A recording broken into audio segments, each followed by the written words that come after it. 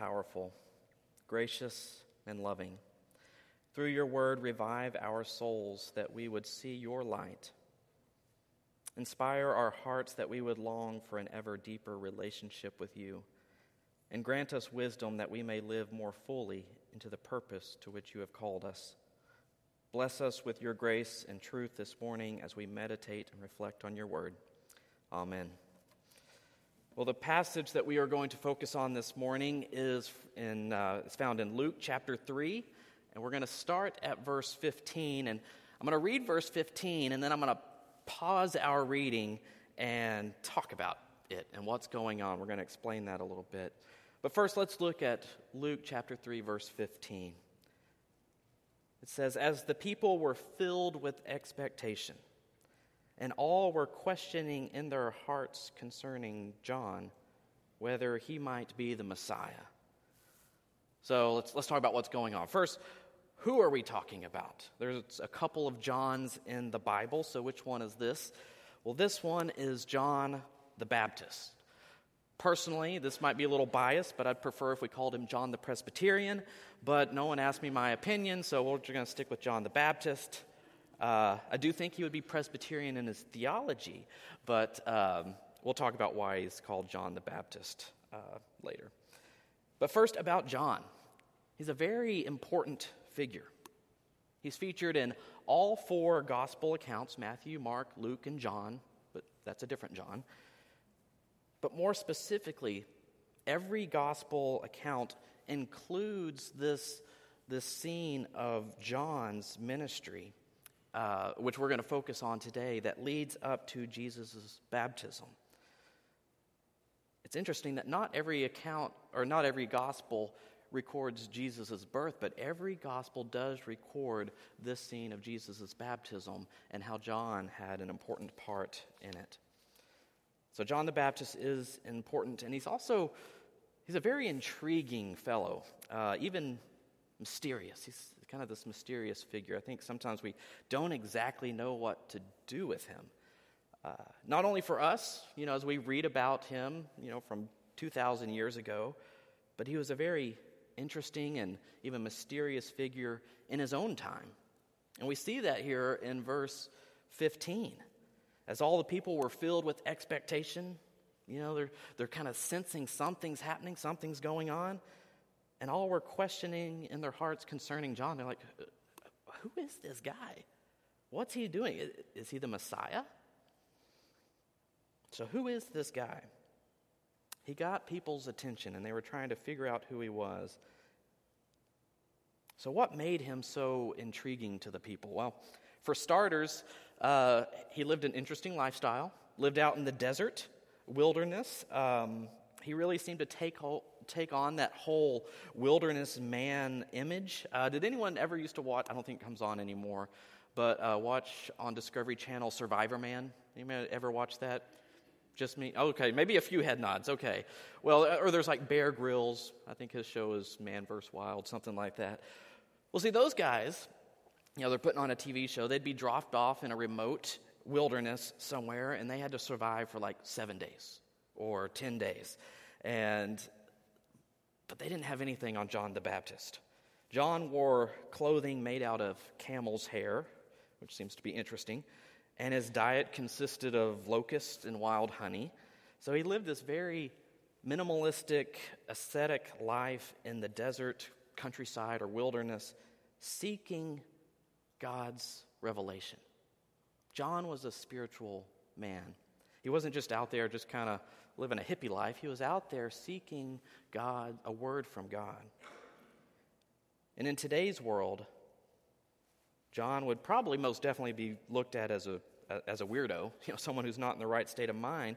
And I'm sure there were some back then who maybe thought the same way, but he also had a lot of respect. He got a lot of attention from people. And it wasn't so much from his lifestyle or where he was living or what he was wearing or what he ate. It was the message that God gave to John to preach. And earlier in Luke chapter 3, we see these words. It says, "The word of God came to John, son of Zechariah, in the wilderness. He went into all the region around the Jordan, proclaiming a baptism of repentance for the forgiveness of sins, as it is written in the book of the words of the prophet Isaiah. The voice of one crying out in the wilderness, prepare the way of the Lord, make his paths straight. Every valley shall be filled, and every mountain and hill shall be made low, and the crooked shall be made straight, and the rough ways made smooth, and all flesh shall see the salvation of God. What does that mean? Well, the gospel writer, Luke, in this case, he gives us both a description of what John was physically doing, which was proclaiming a baptism of repentance for the forgiveness of sins, but Luke also explains for us this bigger meaning. He's seeing what else is happening through John, and he quotes from the book of Isaiah, chapter 40, the voice of the one crying out in the wilderness. Hey, that John guy, that's that voice crying out in the wilderness. And what's he crying out? Prepare the way of the Lord. Make his paths straight. That's what John's role was to prepare the way of God's anointed one, the Messiah. And Luke was very emphatic about this. This isn't the first time that we see this. We actually, in Luke's gospel, we see that even before John was conceived, even before he was the glimmer in his mother's eye or whatever, that an angel appeared to his father Zechariah saying, he will turn many of the people of Israel to the Lord their God. With the spirit and power of Elijah, he will go before him to turn the hearts of parents to their children and the disobedient to the wisdom of the righteous, to make ready a people prepared for the Lord. And again, right after John was born, his father Zechariah said these words, and you, child, will be called the prophet of the Most High, for you will go before the Lord to prepare his ways, to give knowledge of salvation to his people by the forgiveness of their sins. John's role was one of preparation. And so how did John call the people to be prepared? Well, he called them to stop and really think about their lives. Not just to continue along with the status quo, but to really pause and take a personal inventory about how they've been living. How have they been treating others? And maybe consider if they have been putting their faith on autopilot. John called both Gentiles and Jews alike to undergo a baptism of repentance. Our word baptism comes straight from the Greek language. The Greek word is baptizo, and it means to dip in water or to wash. And so John must have been baptizing a lot of people out there in the wilderness along the Jordan because he got his nickname, John the Baptizer. John the Baptist, John the Baptizer, John the Washer. This isn't going to be a funny joke, but I'm going to say it anyway. So if he was a football player, instead of being the fridge, he would probably be like the dishwasher or some other appliance. It's not funny, don't laugh. The baptism of repentance that John offered, that baptism of repentance was unique because what John offered was an opportunity for the people to mentally and spiritually prepare themselves for what God was about to do. It was a call for the people to fix their hearts on God, which meant that they had to confront themselves. They had to confront their inward and selfish ways, to acknowledge their spiritual apathy, and to cast aside the distractions in order that they would be then open to receive God's grace. And John's message to the people was, now is the time. Not, 10 years or, this day's coming. He says, now is the time. The kingdom of God is near. And the baptism that John offered was an opportunity again for the people to symbolically wash themselves of sin and to reorient their lives in a God-honoring way. That's what his baptism was all about. It was about redirecting their hearts to God, to be open and ready for God's revelation and action in the world. It was a preparation. So looking back at our text, again, we read, as the people were filled with expectation and all were questioning in their hearts concerning John whether he might be the Messiah, John answered all of them by saying, I baptize you with water, but one who is more powerful than I is coming. I am not worthy to untie the thong of his sandals. He will baptize you with the Holy Spirit and fire. His winnowing fork is in his hand to clear his threshing floor and to gather the wheat into his granary. But the chaff he will burn with unquenchable fire. So with many other exhortations, he proclaimed the good news to the people. And skipping to verse 21. Now when all the people were baptized, and when Jesus also had been baptized and was praying, the heaven was opened up, and the Holy Spirit descended upon him in bodily form like a dove, and a voice came from heaven, You are my Son, the beloved. With you I am well pleased. What happens in this scene, in this moment, I think that's why it's recorded so similarly in all four of the Gospels, is because this is a monumental moment. What happens here is an inauguration of a new era. Not eras as we think of, worldly eras, but it was a new era of God's redemptive plan. Presbyterian minister and scholar R.C. Sproul once said that he liked to ask his seminary students, who was the most important Old Testament prophet? So he'd ask his seminary students, they'd kind of come up with answers like, well, Isaiah, he's got probably the longest book, or maybe Jeremiah, maybe Daniel, maybe Elijah, he was an important figure. But Sproul's question was a little bit of a trick question, because his answer to the question of who is the most important Old Testament prophet, his answer was John the Baptist. You'd be like, well, how could John the Baptist be the most important Old Testament prophet if he's recorded in the pages of the New Testament? Well, because, in Sproul's thinking, even until John the Baptist, the old system, the old covenant, the system of the Old Testament was still in place. And it was even Jesus himself who spoke of John, saying, Truly I tell you, among those born of women, no one has arisen greater than John the Baptist. But the baptism of Jesus marks the defining transition. It marks the fulfillment of John's mission, as well as all the other Old Testament prophets. And it marks the beginning of Jesus' mission and ministry. From that point on, Jesus comes to the forefront. He begins his public ministry among the people that would ultimately lead him on his journey toward the cross. This passage, it's a sort of a passing of the torch, so to say, but it's more than that. It marks the beginning of a cosmic transition from the old covenant to the new covenant of grace.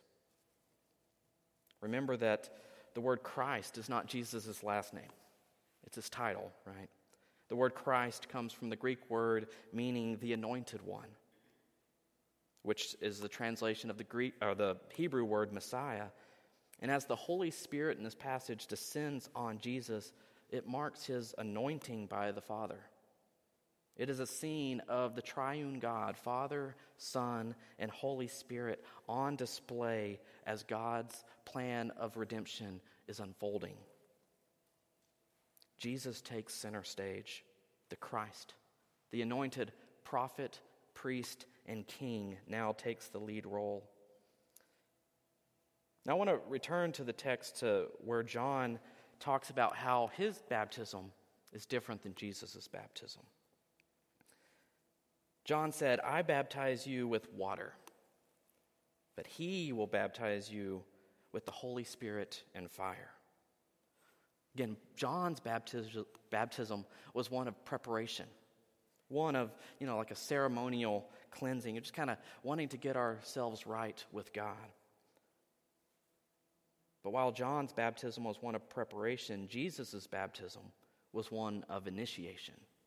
It was one that comes with fire, and we'll talk about that in a minute. But John was saying that real baptism is not something that merely washes the outside of you. It's not something where we just kind of like wash our hands. We're like, okay, great, I'm all good. Real baptism is about what the Spirit of God does inside you through Christ. As we look at this passage, I know for me, I'm going to assume maybe for most Christians, we're fine with the idea of being baptized by the Holy Spirit. That sounds nice. That sounds peaceful. We want God's Spirit to fill us. We like that. But what about that and fire bit? I'm a bit of a pyromaniac. Fire's nice to watch in a fireplace and all that, and to roast marshmallows over, but I don't think I'd want to be baptized with fire. That sounds harmful. That sounds like death. But of course, John is not talking about being baptized by, physical fire. We're not asked to walk on coals before we, join a church or anything like that, thank goodness. But here's the real truth for us. When we are baptized by the Spirit, there is a death that takes place. Fire does bring about destruction, but it can also bring about renewal and purity. The word fire in biblical Greek is pure. That's kind of how you would say it. And it's where we get our English words like pure. We add an E to it. Or purify, purity, or even purge. And just like boiling water with fire can purify it, or melting down metal so that the dross can be removed purifies it, God's Spirit is a refining fire. It's a gift. It conforms us more and more to the image of Christ, that we would be as God intended us to be from the beginning of creation, as His representatives, His likeness and image on earth. Like Paul says in Galatians 2:20, I have been crucified with Christ. Paul's saying that part of me has died with Christ, and it is I no longer who live, but it is Christ who lives in me. The life I now live in the flesh, I live by faith in the Son of God who loved me and gave Himself for me. When we are walking in the Spirit, we put to death our old self and the sin that seeks to hold us hostage to that old way, to our old ways. But our baptism in Christ means that the Holy Spirit is at work within us to purify us, to do a work in us, and to renew us. The death that the Spirit brings is ultimately not a painful one. It's the death of sin's power and consequence. And it's the restoration of life with God. I like what Paul says in Colossians 3. It says, so if you have been raised with Christ, seek the things that are above where Christ is, seated at the right hand of God. Set your minds on things that are above, not on things that are on earth, for you have died. You have died. That's that kind of baptism by fire. For you have died. But listen to this. Your life is hidden with Christ in God. When Christ, who is your life, is revealed, then you also will be revealed with Him in glory. When we reflect on our baptism in Christ, and I think it's so important that we have at least our font up here every Sunday as a reminder for us. When we reflect on our baptism in Christ, we ought to recognize that while it does represent a washing away of sin, it means and it signifies a much deeper and richer reality for us. I'll end with this. You can't see what's coming on the horizon if you're staring at the dirt, right? Can't see what's coming out on the horizon. You can't see the big picture if all we're doing is staring at the dirt right in front of us. John the Baptist urged the people to look up, to seek God's revelation, and to be ready for God to reveal his glory to them. We know how easy it is to put our lives on autopilot. It happens to all of us. We all get in modes or times of life where we are just trying to get through what seems like the never-ending checklist of tasks. I mean, I've got mine. Anyone else still have their Christmas trees up in their house?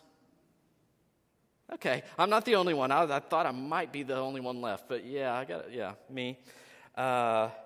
Added to that, our upstairs heater went out the other day, so I got to call someone about that. And then my Jeep started leaking oil, so I got, my checklist keeps getting longer the more I'm trying to check it off and get things done. I just kind of feel like running in sand almost, or you take, what would we say, 2 steps forward, 1 step back. It's so hard for us sometimes to keep up with everything that needs to be done. And it's hard to take time to sit and to deeply reflect on our life and faith, but we need to. Trains, like my little friend Thomas reminds us, they don't do too well when they're off the tracks. They even fall over. As powerful and as big and as much as these things can do, they don't do a whole lot when they're off their tracks. It can be a reminder for us that sometimes we can get off track. But our baptism is a reminder of God's Spirit and his work within us.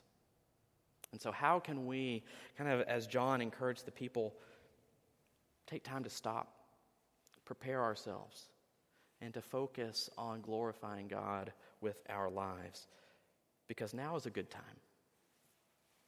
I mean, one, because it's the beginning of a new year, and so many like to reflect and kind of reorient. But ultimately, mainly because every day is a great opportunity to embrace God's grace for you. So now's a good day. Let us pray. Lord, help us